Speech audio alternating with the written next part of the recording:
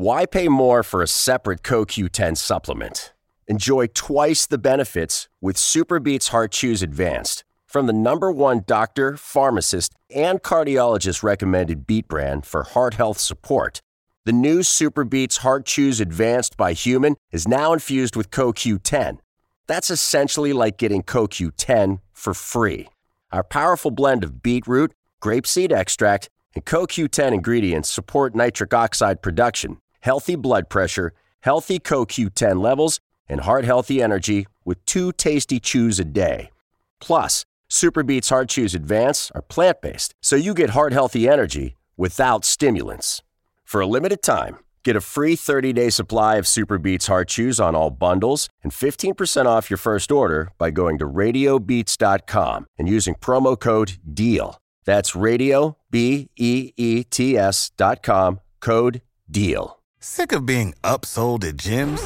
My guy, you're currently a base member? For $90 more, I can upgrade you to our Shred membership. For $130 more, you'll be a Swole member. And for just $300 more, you'll reach Sweat Platinum.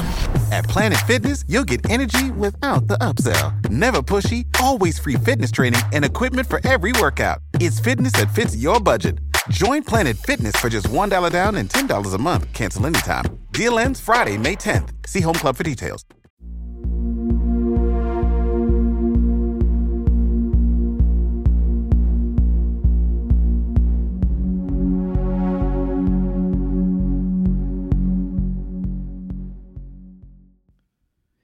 Hello, and welcome to the From the Shadows podcast. I am the producer, Jason Lewis. I would like to thank you for tuning in to the From the Shadows podcast. And without further ado, here is your host, Shane Grove. Welcome, everybody. This is Shane Grove, the host of From the Shadows podcast, and I'm here with Jason, the producer. Hey, how's it going, everybody? Hey, Jason. I think you are in agreement with me that this episode that we are introducing here is probably one of our favorites so far, wouldn't you say? Oh, yeah, I would. This is the first collaboration we've done like this, and we couldn't have done it with a better person than Kate. Yeah, Kate. So to give a little backstory, we've become friends with Kate, the host of the award-winning podcast, Ignorance Was Bliss. And so we kind of did a cool little cross-promotion / hybrid episode with her where we took our very North Central Ohio's very own Mark Corey. He's a local historian, former English teacher at a local high school, and basically an expert on the Salem witch trials and Colonel William Crawford, which to our North Central Ohio listeners, Colonel Crawford will have a familiar ring to it. It's the school that Mark actually taught at, and Colonel Crawford himself was a very important figure in the early stages of the United States of America, as far as our country being founded, and then suffered a cruel twist of fate, you might say, when he came out of retirement. So what we want to do is that Kate is based out of Salem, Massachusetts, where, of course, it was the genesis for the Salem witch trials. So we recorded what basically is a double episode. But to hear the episode of the Salem witch trials, when you're done listening to our episode, which features Mr. Corey speaking about Colonel William Crawford, you can go into the show description, and there will be a link to Kate's podcast, which is going to be released the same day today. That will take you, then you can listen to Mr. Corey on her podcast talk about the Salem witch trials. Jason, you got something you want to add? Yeah, I was just going to say that actually you covered what I was going to say. But I did want to mention about Colonel William Crawford. That's also the same Colonel William Crawford that Crawford County, the city of Bucyrus, was named after. I mean, we're talking a major figure here. We're talking about somebody who is just as important in history as George Washington himself. Yeah, because here's the thing about Colonel Crawford is the people that listen to this podcast that are from our area, that know us, they're going to understand one aspect of Colonel Crawford's life as far as being integral for the county being named after him, the local high school, the monuments that are placed around the county, marking a couple infamous spots for his life. But then on a grander scale, the people that are listening to our podcast from basically all over the world, they're going to really recognize some of the other things that Colonel Crawford did or was a part of when it comes down to history. So it was a real eye opener for us, and I will say the most amazing thing when we walked out of these. We were in there for at least an hour and a half, almost 2 hours, listening to Mr. Corey, and the man did not have a single note. Nothing was written down.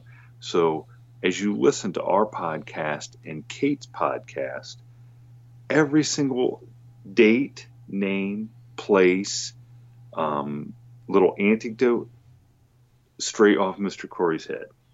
So I left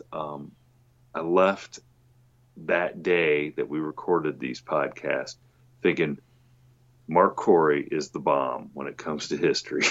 There's no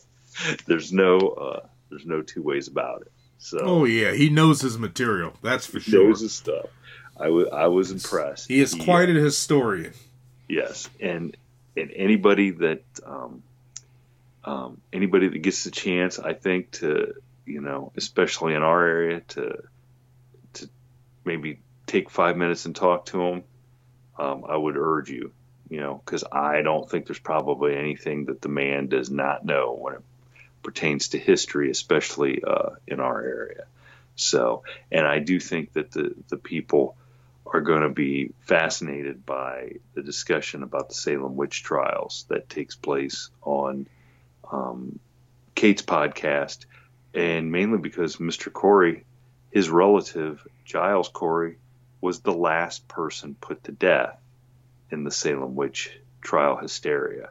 So yeah, please, when you're done listening to our podcast about Colonel William Crawford, go check out Kate's podcast, Ignorance Was Bliss, and get the rest of what Mr. Corey has to say about American history. You will not be disappointed. You will be entertained, and you will be enlightened.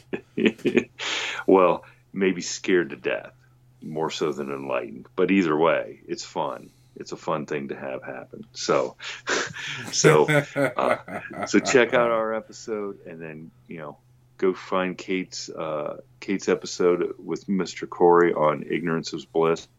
And if you can't find it, Jason's going to put a link in the show description, and you should take you right there to it. So we're looking forward to hearing what everybody has to say about these two podcasts, because it sure was fun.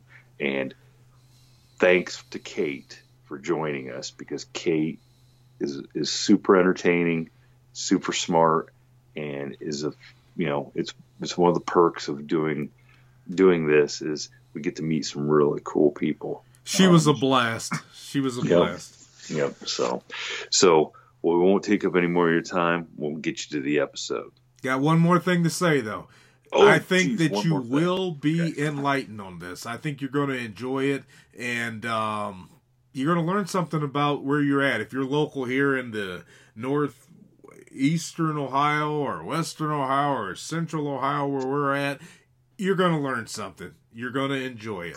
So tune in, sit back and enjoy, and make sure you pop over to Kate's podcast. Like your host Shane said, there will be a link in the description below.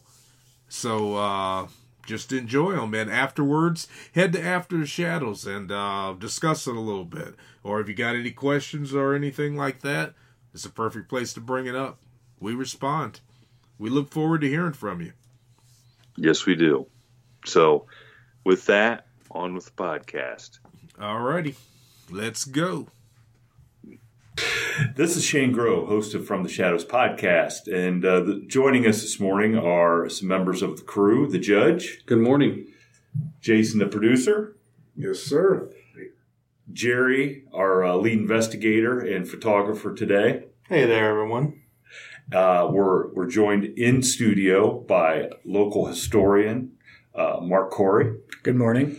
And we have a very special guest on the line from the award-winning podcast, Ignorance Was Bliss, Kate. Kate, how are you doing this morning? I'm well, thank you. How are you guys? Good. Okay.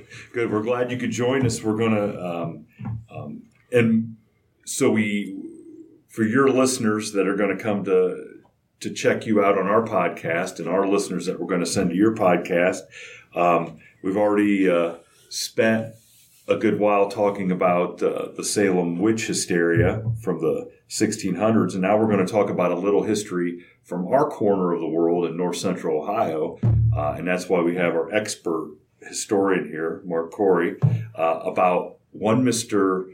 Colonel Crawford. So, Mark, would you give a little history on who Colonel Crawford was and what his accomplishments, and then we'll lead to his demise, and just go on with the story. Colonel William Crawford was born in Virginia in 1732. Was born right down the road from where George Washington was born, and they became close friends in childhood. And when they hit early adolescence, they both surveyed and speculated land for the Virginia Land Company prior to the outbreak of the 7 Years' War, which textbooks call the French and Indian War. And once that war broke out, Washington became the commander of the 9th Virginia Militia, and Captain William Crawford was the second in command of that same militia. They served on the campaign of Braddock when he attempted to destroy the French fort of Duquesne, when a small group of French trappers and Native Americans ambushed this large British column of nearly 1,200 troops and nearly wiped them out. And it would not have been for the Virginia militia being there, no one would have survived the ambush. It was during this retreat that Colonel Washington promoted Captain Crawford to the rank of colonel because of bravery that he exhibited under fire. And most of the British officers were killed during the ambush, and most of the Virginia militia survived the ambush, primarily because militia, being familiar with Indian style of warfare, were able to survive fighting Native Americans using Native American tactics, while the European tradition was to march in the open field in beautiful red coats and were not allowed to fire unless being given orders to fire once they formed into ranks out in the middle of the woods to be easily picked off by the Native Americans. So essentially they did not have any skirmishers. Right. And it was right then and there that Washington and Crawford knew we could win the revolution. Well, they actually learned quite a bit, as did a lot of colonials, from what they saw the British unsuccessful in attempting to do. Was Braddock also killed during that? Yeah, Braddock was one of the first, and he died during the retreat. And running away, he died. Yeah. Wow. One of the drivers of the wagons in that expeditionary force of Braddock was Daniel Boone. The supply wagons that included 10 cannons were part of a 10-mile-long wagon train with everything, the wagons and the cannons, in the back of the command. And interesting, Braddock actually got a loan from Dr. Ben Franklin of Philadelphia to be able to purchase those wagons to be used in the expedition. And obviously, since all those wagons were left behind, Franklin's out the money. But post 7 Years' War, Washington and Crawford go back to serving as speculators for the Virginia Land Company. They speculated land as far north of Columbus, Ohio area. And at the outbreak of the War of Independence, Washington promoted himself to get the head job, which he successfully gained as commander of the Continental Army. And Crawford still remained in the 9th Virginia at the rank of colonel. Crawford and Washington served together by crossing the Delaware River on Christmas Day night in 1776 en route to our victory against the German Jaegers or Hessians at Trenton, New Jersey. Crawford served with Washington at the Valley Forge encampment of 1777 and 78. And in 1779, Crawford retired from military duty. He retired to his home and his farm along the Youghiogheny River in southwestern Pennsylvania, where his wife Hannah, daughters Sarah and Effie, and son John, and 3 slaves lived in this area and became quite well known for the hospitality they showed the people who were traveling along the trails along the Youghiogheny. And Crawford became known for, it's near sundown, they would offer the travelers a room for the night, feed them supper, and then feed them breakfast to send them on the way the next day. And this include Native American travelers as well. So if you stopped history right then, Colonel Crawford should be an American hero for everything that he sounds like he was step for step with George Washington in helping. So then obviously, and the listeners beyond Crawford County, which were named after, right? So where we're coming from is Crawford County in Ohio, and there's a Crawford County in Pennsylvania. There's several Crawford counties throughout the country. And so those are probably named after him as well. Well, I know for a fact this Crawford County is. So now let's take the next step in the story and how he gets back into the military because he was retired. Well, he was happily retired. But unfortunately, the events of history happen at the most inopportune times. Because of Indian raids on the frontier of the colony of Pennsylvania and the Ohio Wilderness in 1781, the Shawnee, which their actual name was the Shawnee had been taking scalps of hundreds of American men, women, and children along the frontier. And it was very, very bloody to the point that Washington, in command of the American troops on the eastern front of the Revolutionary War, had to send an army into the Ohio Wilderness to put down an Indian war that was a result of a group of Christian Indians being massacred by American militia in March of 1782 in the village of Jenaydenhunton, which is along the Tuscarawas River. Were those Moravians? Moravians, yeah. And along the Tuscarawas River, what is now known as Jenaydenhunton or Gnadenhunton, Ohio. These Moravians were harvesting corn in their fields when a group of American militia led by Colonel David Williamson out of Fort Pitt came into the village, saw the Indians harvesting corn.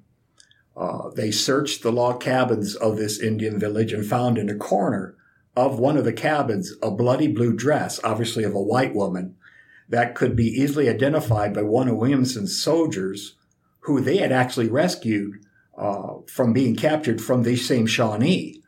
And John Carpenter was his name, and he identified that dress as being the dress he saw the Shawnees take from the body of a dead American woman that he had witnessed them killing and scalping and then taking the bloody blue dress off her body prior to the Shawnees seeing Carpenter and capturing him. So they took him away as a prisoner.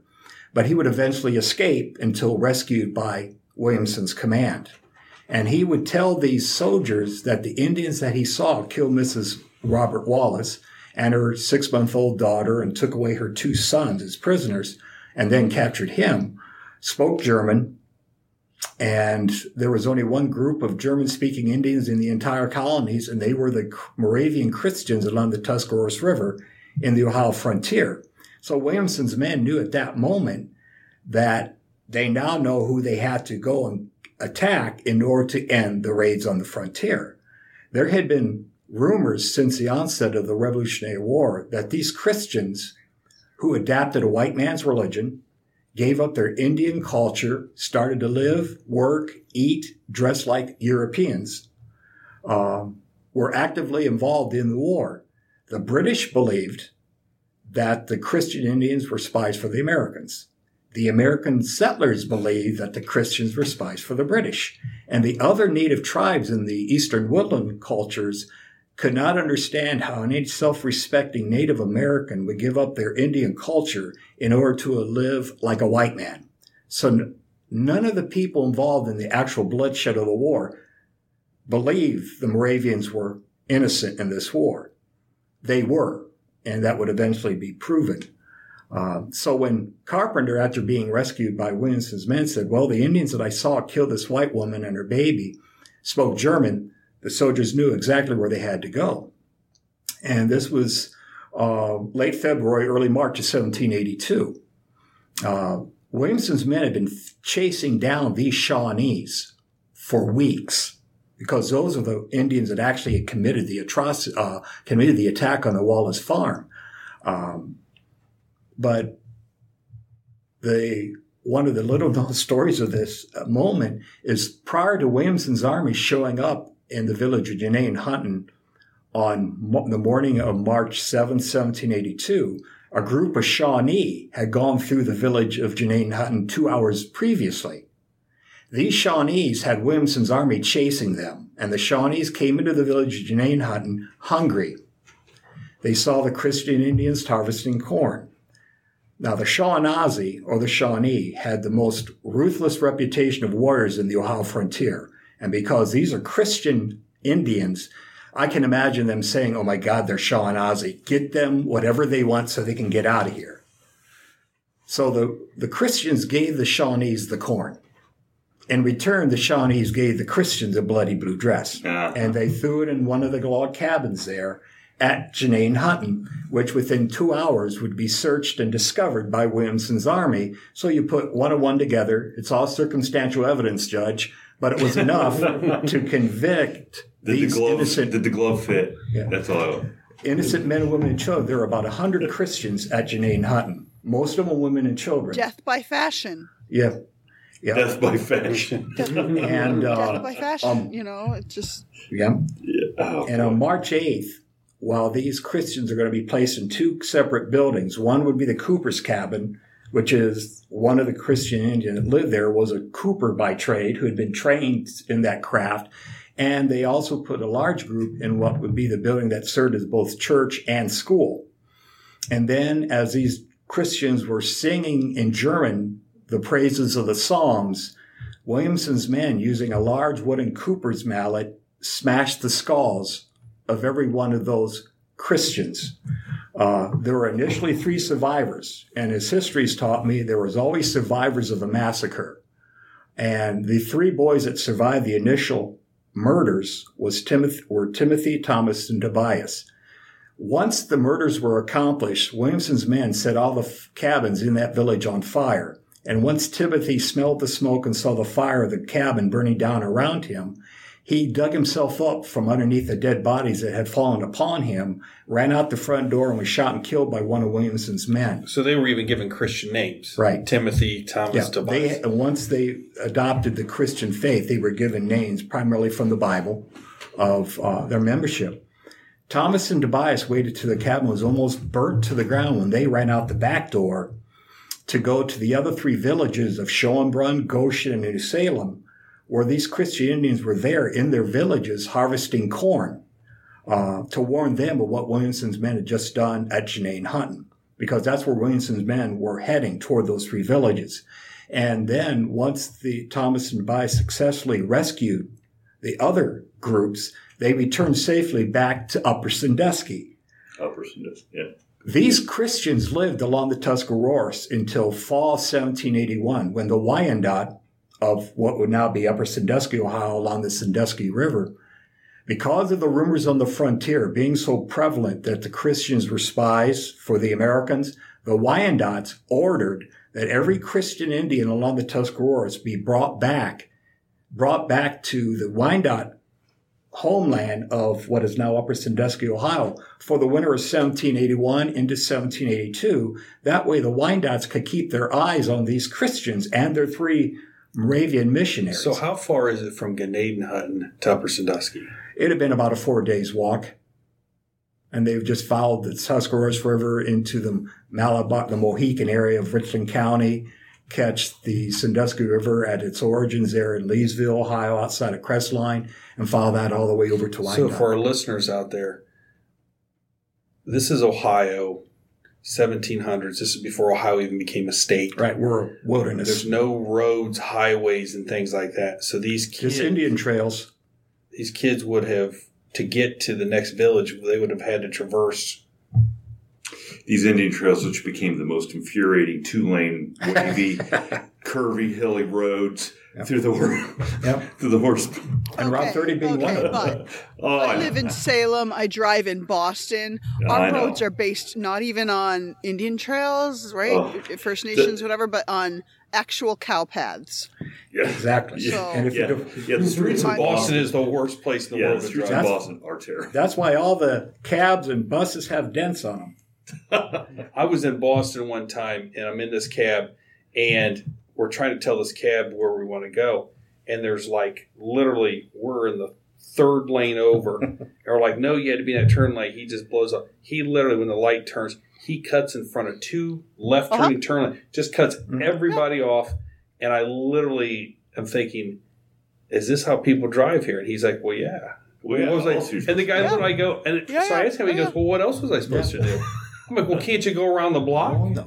I guess for my cab fare. He did the right thing. Yeah. So take us back. It's just how we roll. It's this. Yeah. It's this, you adapt or you don't survive. You have to drive offensively. We're actually not that bad. Like I grew up in upstate New York, and in upstate New York, and even in especially in the city, they drive aggressively. Here, it's not so much aggressive as just we drive like there's nobody else on the road at all. Oh, Columbus! Yeah, we're just alone on the road, and so we can cut across several lanes of traffic. It's no big deal. Right. There's just nobody here, right? And you just learn to, look both ways before you do anything at all. Yeah. So these 3 kids, they've got to get from Gnadenhutten. There's only 2. There's Thomas and Tobias survived the initial massacre of Gnadenhutten. The distance from Gnadenhutten to Schoenbrunn to Goshen to New Salem is just a matter of 10-mile radius because they're all built along the Tuscarawas River. Gotcha. And so they went to get the natives harvesting the corn in the other villages' fields before they returned to Upper Sandusky, where they'd been taken in October of 1781 by the Wyandot. But like in all eastern woodland cultures during the winter months here in Ohio, which would be no different than New England, it wasn't unusual to have the Native American villages run low on food just for their own members. And now you have about 800 additional mouths to feed in Upper Sandusky because of the Christian Indians being there and their 3 missionaries, David Zeisberger, Frederick Post, and John Heckewater. Zeisberger, realizing the circumstances surrounding the fact they're running out of food in Upper Sandusky, approaches the Wyandot chiefs and asks, if you allow my people to return to their villages, we left many ears of corn in our fields unharvested prior to you ordering us to come here to your homeland. And the Wyandots agreed to allow about 300 natives to return to their villages to get the corn. The missionaries themselves, being white men, were not allowed to go with them because if the Indians didn't come back with the corn, there'd be 3 dead and scalped Moravian missionaries. So the Moravians did have corn that they did bring back to Upper Sandusky for the duration of 1782. But it also leads to the fact that there would have been enough food in Upper Sandusky for the winter. The Moravians would never had to go to their villages along the Tuscaroras when those Shawnees show up with the bloody blue dress. And Williamson shows up to search the cabins at Gnadenhutten where they find the dress. The village would be abandoned. So if there's no massacre of the Christians, the Colonel Crawford story never happens. Because once those Christian Indians are murdered by Williamson's army, the Indians in the frontier now know that these Christian Indians were not spies. They were true to their word. They were neutral. So the Shawnee, the Lenape or Delaware, the Wyandot, some Mingo, some Seneca, as well as British Rangers from Fort Detroit, all form an army to attack the Americans living in the Ohio frontier. And it was a bloody reprisal against what had happened to the Christians. It got very bloody that Washington had to send an army into the frontier, but he needed a commander that he trusted, that he knew had experience against Native Americans. So he wrote a letter to Washington, to Crawford, living at his farm along the Youghiogheny in Pennsylvania. And I've read a copy of this letter that's still in the archives of the Crawford family, descendants. It's a plead. He's begging his friend to come out of retirement. And initially Crawford says, no, I enjoy retirement. But their friendship goes back so many years, and I've had the honor, and I consider it an honor and privilege, of getting to know some descendants of both Washington and Crawford. And both families would tell you that Crawford's closest friend was Washington, and Washington's closest friend was Crawford. So Crawford owed a lot to his friendship, and he agreed to come out of retirement to lead an army from Fort Pitt of 500 men on horseback, leaving Fort Pitt on May 25th, 1782. Their destination was Wyandotte County, and it was a small village that here locally in Crawford County, it's a small village of Wyandotte, which is, I can't think of anything in and around the Boston area that would be this small, but it was a large Indian camp back in 1782. That's where... It's the population of that one Dunkin' Donuts that you get onto the Cape. That's where John Slover, the scout of the army, had told Crawford, that's where the Indians are that we must attack and destroy, who are on the warpath in the Ohio frontier. Colonel Crawford's second in command was Colonel David Williamson, the man responsible for the Moravian Massacre. Oh, my. And they traveled from May 25th. They get to June 2nd in and around Crestline, the Leesville area. They continue west.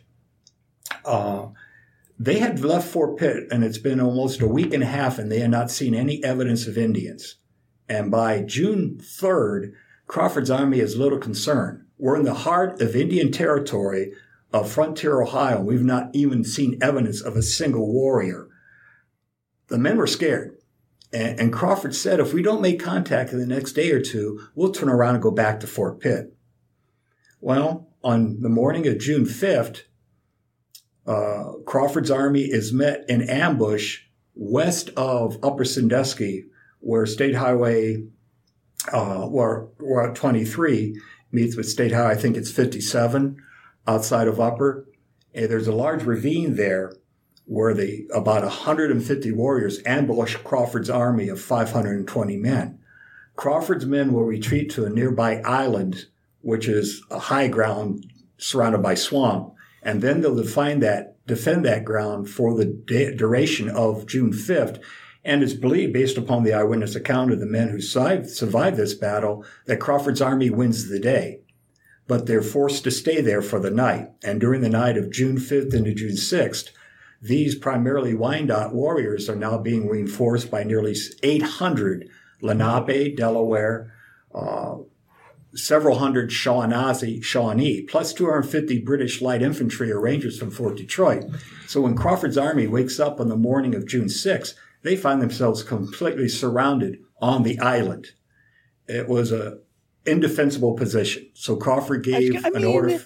If you're going to retreating to an island may not be the best tactical decision. No, way too isolated. This isn't even like where we're talking. This isn't even like an island out in any water. No. This is just like an surrounded island by swamp in the middle of a field, the middle of a field. Yeah. It's almost like a green on a golf course that you're defending against this overwhelming enemy. Crawford gives the general order of a mass retreat. His men go off in every direction, to the northeast, to the southeast, to the east. Crawford's the last to leave the island because he's looking for his son. His son, John, as well as his nephew and son-in-law are all members of his army. John has already escaped, and he would return safely home. So Crawford will leave Battle Island with Dr. Knight, the surgeon of the Army, and 10 other soldiers, and they'll go due east from Battle Island, which would be west of Upper Sandusky, Ohio.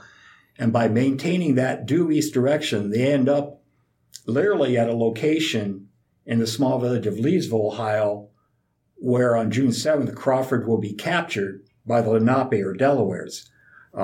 And when I walked that route 40 years ago to see whether the eyewitness account of Dr. John Knight's journal was accurate, I maintained a due easterly direction without being shot from any local farmer by walking along their property from Wyandotte to Crawford County. And it took me within yards of that monument in Lower Leesville Road that says near this spot on June 7th, 1782, Crawford was captured by the Lenapes. Dr. Knight writes specifically that a mile downriver on the south side of the bank. Now, the origins of the Sandusky River is in Leesville at Lowville Park. Oh. So if you go a mile downriver from Allen's Run, that will take you and you're on the south side of the bank. You're standing there looking at the monument there on Lower Leesville Road. Wow. Now, if you ever go to Low Volk, there's a where you stand and you can see where the two rivers can converge together as one. And cool. The Indian chief of the Lenape that captured Crawford was Crawford's closest Native American friend. His name was Wignu. He was a Lenape chief.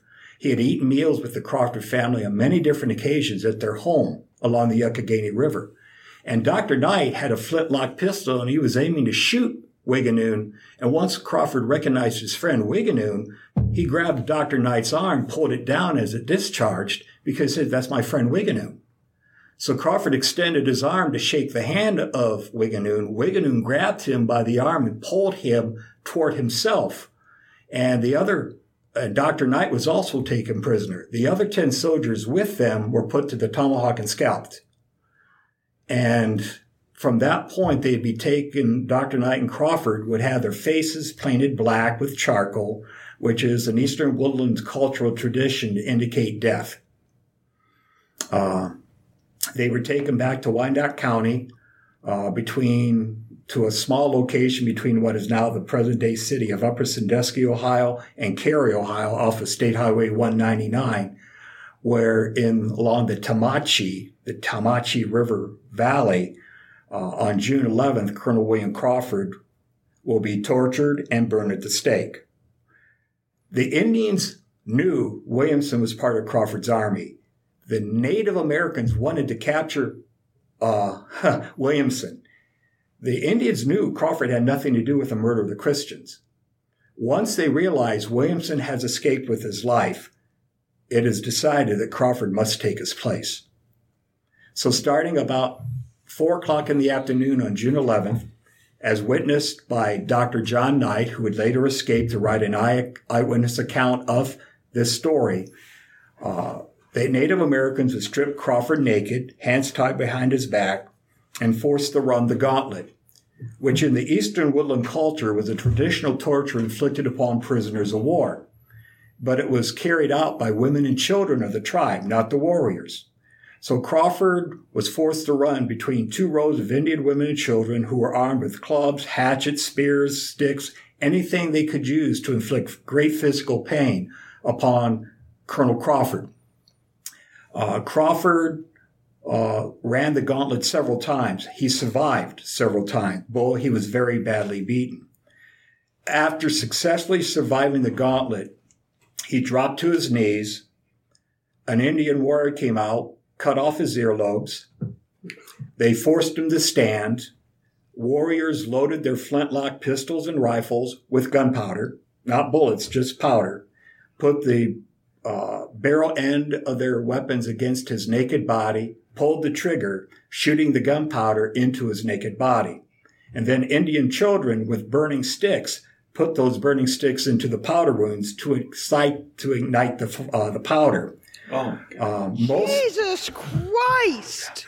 Most of the wounds. Yeah, we need to make your Salem witch trial stuff look really tame. Most of the wounds were all we did was hang people in Salem. The Puritans had no idea what real torture was all about. No! Oh my God! It gets worse. Okay, It gets sorry. worse. Oh, it gets much worse. It gets worse. Oh boy! Go ahead. Oh boy! Oh boy! Please, by all means. Most Most of the wounds, powder wounds, were in the groinal area because we wanted to make sure it was a slow, painful, agonizing death inflicted upon Crawford for the death of the Christians. So they basically burned his genitals off. Yeah. Then he dropped to his knees again. An Indian warrior came out and scalped him. And Dr. Knight writes in his journal, an Indian squaw will gather some hot coals upon a board, walk over to where Crawford was kneeling, and put the hot coals on his head where the scalp once was located. And at that point, he passed out.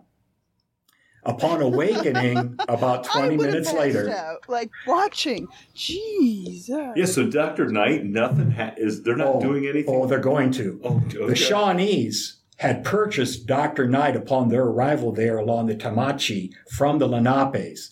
And the Shawnees, or the Shawnese, planned to take him down to southern Ohio to do to him what he's now witnessing the Lenapes do to Crawford. So that, as you see, the Shawnees had a wicked Reminds me of the humor. time when my brother and I were kids and we got in a bunch of trouble. My dad gets the belt out, and I'm watching my dad whip my brother. I mean, he's holding him up in the air by one arm, and he's just laying him out with that belt. And I'm sitting there watching, going, "I know I'm next." Yeah. I mean, I know I'm next. So that's the doctor's sitting there watching this, knowing this is what my fate's going to be. So go ahead and tell us what happens next. And when Crawford awakens about 20 minutes later, his hands are still tied behind his back, but there's a rope attached to a stake that's been driven into the ground about 15 feet from the south bank of the Tamachi Creek. And then Crawford actually has the ability to walk around the stake freely, but because he was so badly beaten with a severe loss of blood, he'd eventually weaken and drop to the ground and die. And this is about probably 6:30 or 7 o'clock that evening on June 11th. And then coals are put over his body and he's burned literally to ash. In the Eastern Woodland cultures, the Native Americans believe that if you're a warrior and you die in sunlight, your spirit after death will find the way to heaven by guidance of the sunlight. If you die at night, you are doomed to roam earth for eternity. Out of respect for Crawford, who Dr. Knight writes in his journal, Crawford at no time during the torture screams or hollers out in pain. In honor of his bravery and courage, they wanted Crawford dead by sundown, before sundown. That way they had grant him the privilege of having his spirit go to heaven. Now, Wiganoon, who had captured Crawford, realized what was in store for his friend if the Indians did not capture Williamson. Wiganoon was not present for the torture or the burning. He could not handle it emotionally. 3 officers of the British Army witnessed the torture and death of Crawford. Now, Crawford, being a former colonel in the Continental Army, is perceived by the British Army as a professional officer.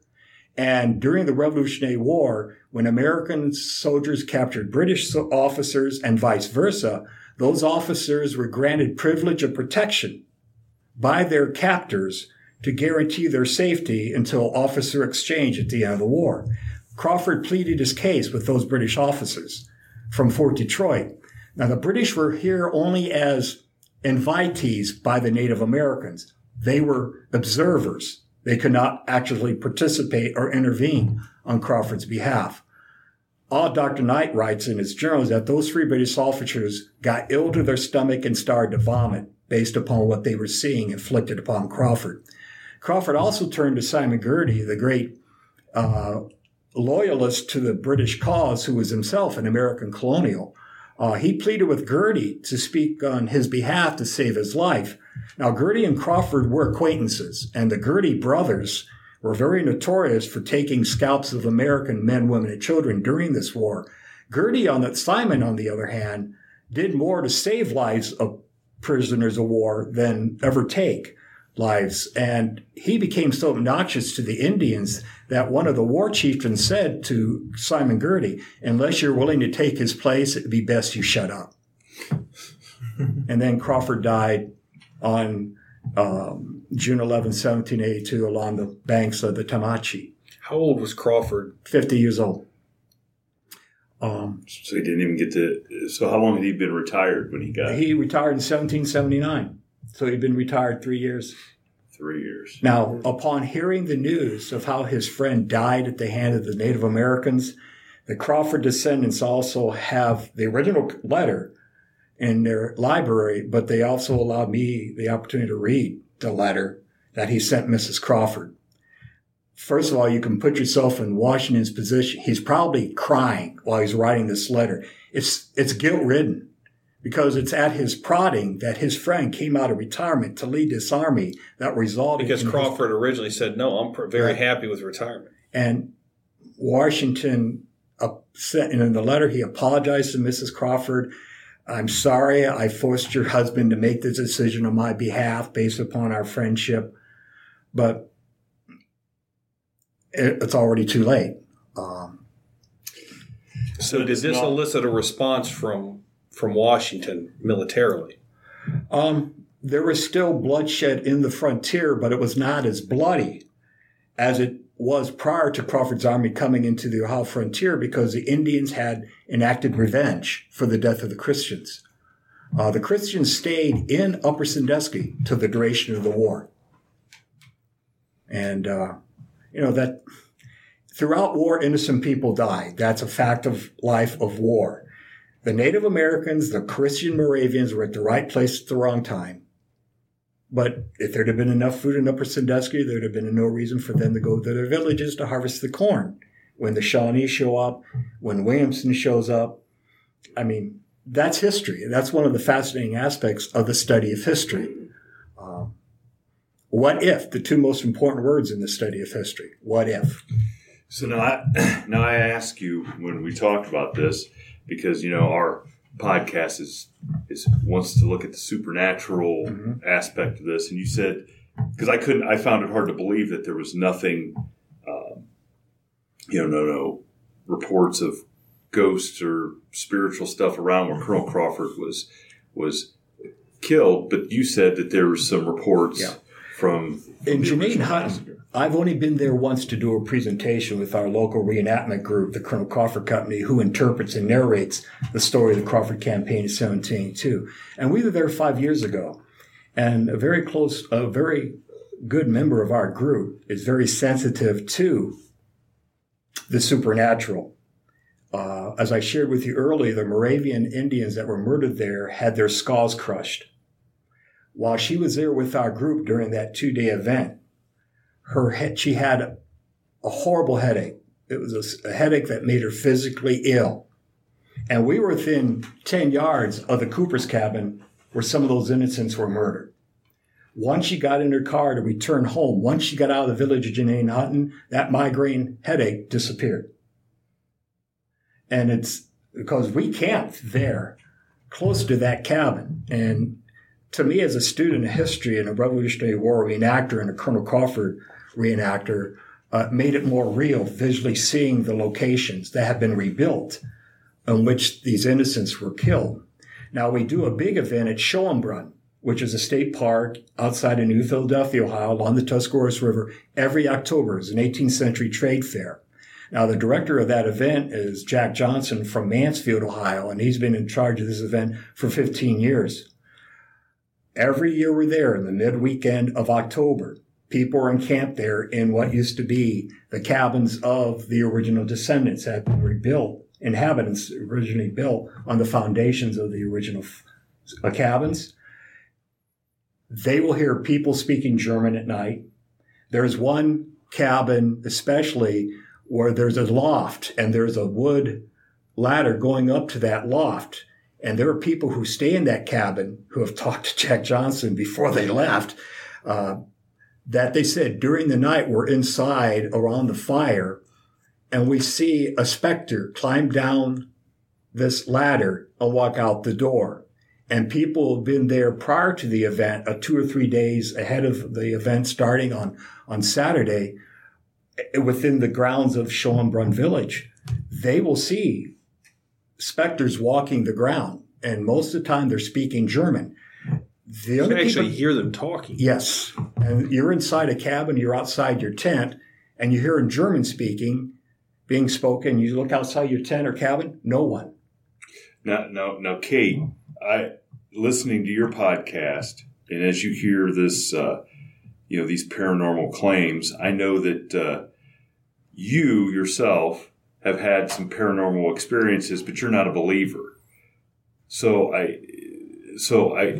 if you could interject, and this is totally off the whole Colonel Crawford thing, but it goes into the paranormal aspect of, what do you think of hearing that and then your own experiences? And because I still can't believe you're not a believer. I mean, for one, I think you experience what you expect to experience, and it's easy to, hear noises in the night that travel funny, and it ends up that they're just far enough away that you can't hear them, and that people used to speak German in the area, and so poof, you hear German. Like that. Like we assign meaning to things that may not have meaning. We get a headache because we're stressed out over a reenactment, and we end up assigning meaning to it. Like, that's possible. On the other hand, I've experienced things in my own home, and I've stayed in the Lizzie Borden house. I actually have a video that I cannot explain. Yeah. I'll have to show it to you sometime. Like, there's a video of when a girlfriend of mine and I went down and spent the weekend in the Lizzie Borden house, and we asked the people in the room next over, the woman in the room next to us, to take our photo. And she did, but it ended up coming out as a video, which I didn't even know my phone could do. This is several years ago. And it's a weird, like, it slows down and then speeds up in a strange way. And there's a fourth woman in the room who was not there when we had the picture taken. I am absolutely positive. Right? So, like, I'm not a believer in the sense that, like, I don't necessarily believe that ghosts appear human-ish. Do you know, like, I believe in, like, energies and that kind of thing. Like, I know I've had times where I've just known that something is wrong with a friend, and I'll get in touch, and it turns out, yeah, something's not good, whatever. But at the same time, I've had things happen that I cannot explain. So you're more of a believer in, like, an extrasensory perception versus an actual ghostly figures, the people who have died are coming back, reliving experiences and things like that. I think we walk through life with an energy to us, and just because we die doesn't mean that energy goes away necessarily. Right. So basic science, energy can neither be created nor destroyed. It just takes different forms. So, I remember reading this somewhere where he said, well, if I took a car and I disassembled it to all of its different parts, and I brought in the best mechanics and they put it back together, turn the key on, it runs, it drives. But you take a human body and you dismember it, and you get the best surgeon in the world, you put it back together, guess what? It doesn't work. Right. Something's missing. It's that energy source. Yeah. Well, not in my county. Jerry's got a few of those bodies in his trunk. We're not going to talk about it today. Or ever. Especially after the evil spirits mash liquor situation, which we probably get sued for. But yeah, so energy, the energy of a human being dies, and that energy is still here, possibly. That's like in my home, there is my house is almost 100 years old in Salem, and so it's Salem, whatever, like weird. And I still have a recurring, what I believed was just a dream, not a nightmare. I have chronic insomnia, and so I believed that I would be lying in bed, my feet face the door, which is bad feng shui, I understand, but my feet face the door, which means, like, if you come up the stairs to the second floor of my home, you would effectively walk directly into my bedroom. Like, that's how the stairs are oriented. And I had this recurring sort of vision of a woman coming up the stairs, a long dress, sort of hard to see, but that she would come up and she would sort of, what's the word? Like, methodically check each of the bedrooms. Like, she would walk in, come back out to each one, and then disappear. And I thought, what a strange dream. Like, it was never malevolent. It was never scary. It was just a thing. And I thought, well, I have a weird dream, whatever. And then about a year ago almost, I was out with my daughter and her girlfriend, and I got talking, somehow this came up, and my daughter said, yeah, I have a recurring dream that someone is coming in my bedroom at night. And they're just like sort of checking on me, and then they go away. And it feels female, but I've never seen her. Because it's complicated. But my daughter sleeps in her closet. It's because of the shape of the closet is exactly the size of a twin mattress, and so that's where she sleeps. It's not a punishment, honest. And so she. Well, I don't know. Are you Puritan? You know, it's odd because Jerry's been in the closet for years. And fair. Well, this is it. My daughter is gay, so it's fine. But so she has this. There you go. Vision of a woman coming in her room, and her girlfriend asked, sort of offhandedly, like, "What's her name?" And my daughter and I both said at the same time, "Well, it's Charlotte." And we don't know anybody named Charlotte. There's no reason we would have said such a thing. Like out of all of the names we could have chosen, so I don't have an explanation for that. And I've heard you tell that same story at least 3 times on podcasts now, and I still can't believe that you're boring. I'm so sorry. Not a bully. So if this were a criminal case, obviously you wouldn't believe something beyond reasonable doubt. But in civil cases where you just have a preponderance of the evidence, preponderance is more likely than not. So given your experience with this Charlotte situation, is it more likely than not that there's something supernatural going on here, or is it just pure coincidence? I don't think so, because there's no known, like, I don't have any known history of people dying in my home, and there's no sense of malevolence or angst around this, and I can't come up with, like, it could very well be a shared dream and just complete coincidence that we picked the same name. Well, I wouldn't convict. Well, so as we wrap up these 2 episodes that we've done, the first thing I'd like to think is that Colonel Crawford's energy has gone on to a better place. If for what that man did for the country and suffered, maybe the Native Americans did him right by allowing his energy to pass on into a much better place. And I Christian version of Valhalla. Exactly. And I think, Kate, we kind of talked about this. You mentioned it about how history repeats itself, and it's because nobody's very smart. And we've heard 2 cases here with the events of the Salem witch trial, and just the history of Colonel Crawford and what the circumstances behind his death, and how we hope that somehow by us getting this history out, and hopefully nobody's going to do. Well, but the moral of the story is mass hysteria leads to unwarranted persecution of people, and we see that today. Even in I think Twitter has turned into the new Salem witch trials, where someone is falsely accused of something, and then the Twitter mob literally Colonel Crawford you. I mean, it doesn't even matter if they're falsely or correctly accused. Right. It just matters that there's an accusation, and Twitter loses its collective mind. Absolutely. Yeah. No. And so, obviously those people are not necessarily students of history, or maybe that's just part of our human nature, is that part of human nature is that we as a species love to persecute people. Yeah. Yeah. And I think it's important, for that area of where you're at, Kate, to remember the history, even though you have to put up with the inaccuracies. Yeah, and it's important for us here to know why Colonel Crawford High School exists, other than just to have really good-looking girls graduate from. That's why I taught for 35 years too, Kate. The Colonel Crawford School System. That was the one thing. Yeah. So, well, on that note, we thank you, Kate. We know you got to get going, and it was a pleasure having you on for a couple episodes here. So. Thank you for absolutely destroying my psyche and providing me with nightmares with that story. That was amazing. Well, we're glad we could help out. Yeah.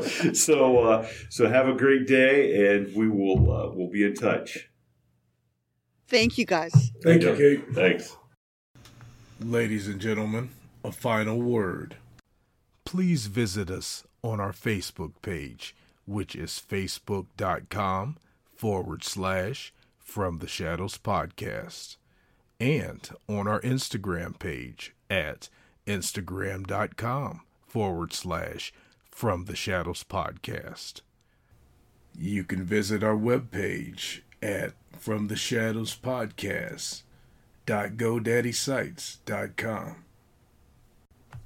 or contribute to our Facebook discussion page called After the Shadows, and tweet us on our Twitter feed at twitter.com/podcast_from.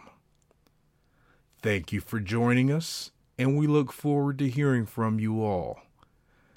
Until next time, never shy away from the darkness or what may be lurking in the shadows. We are out.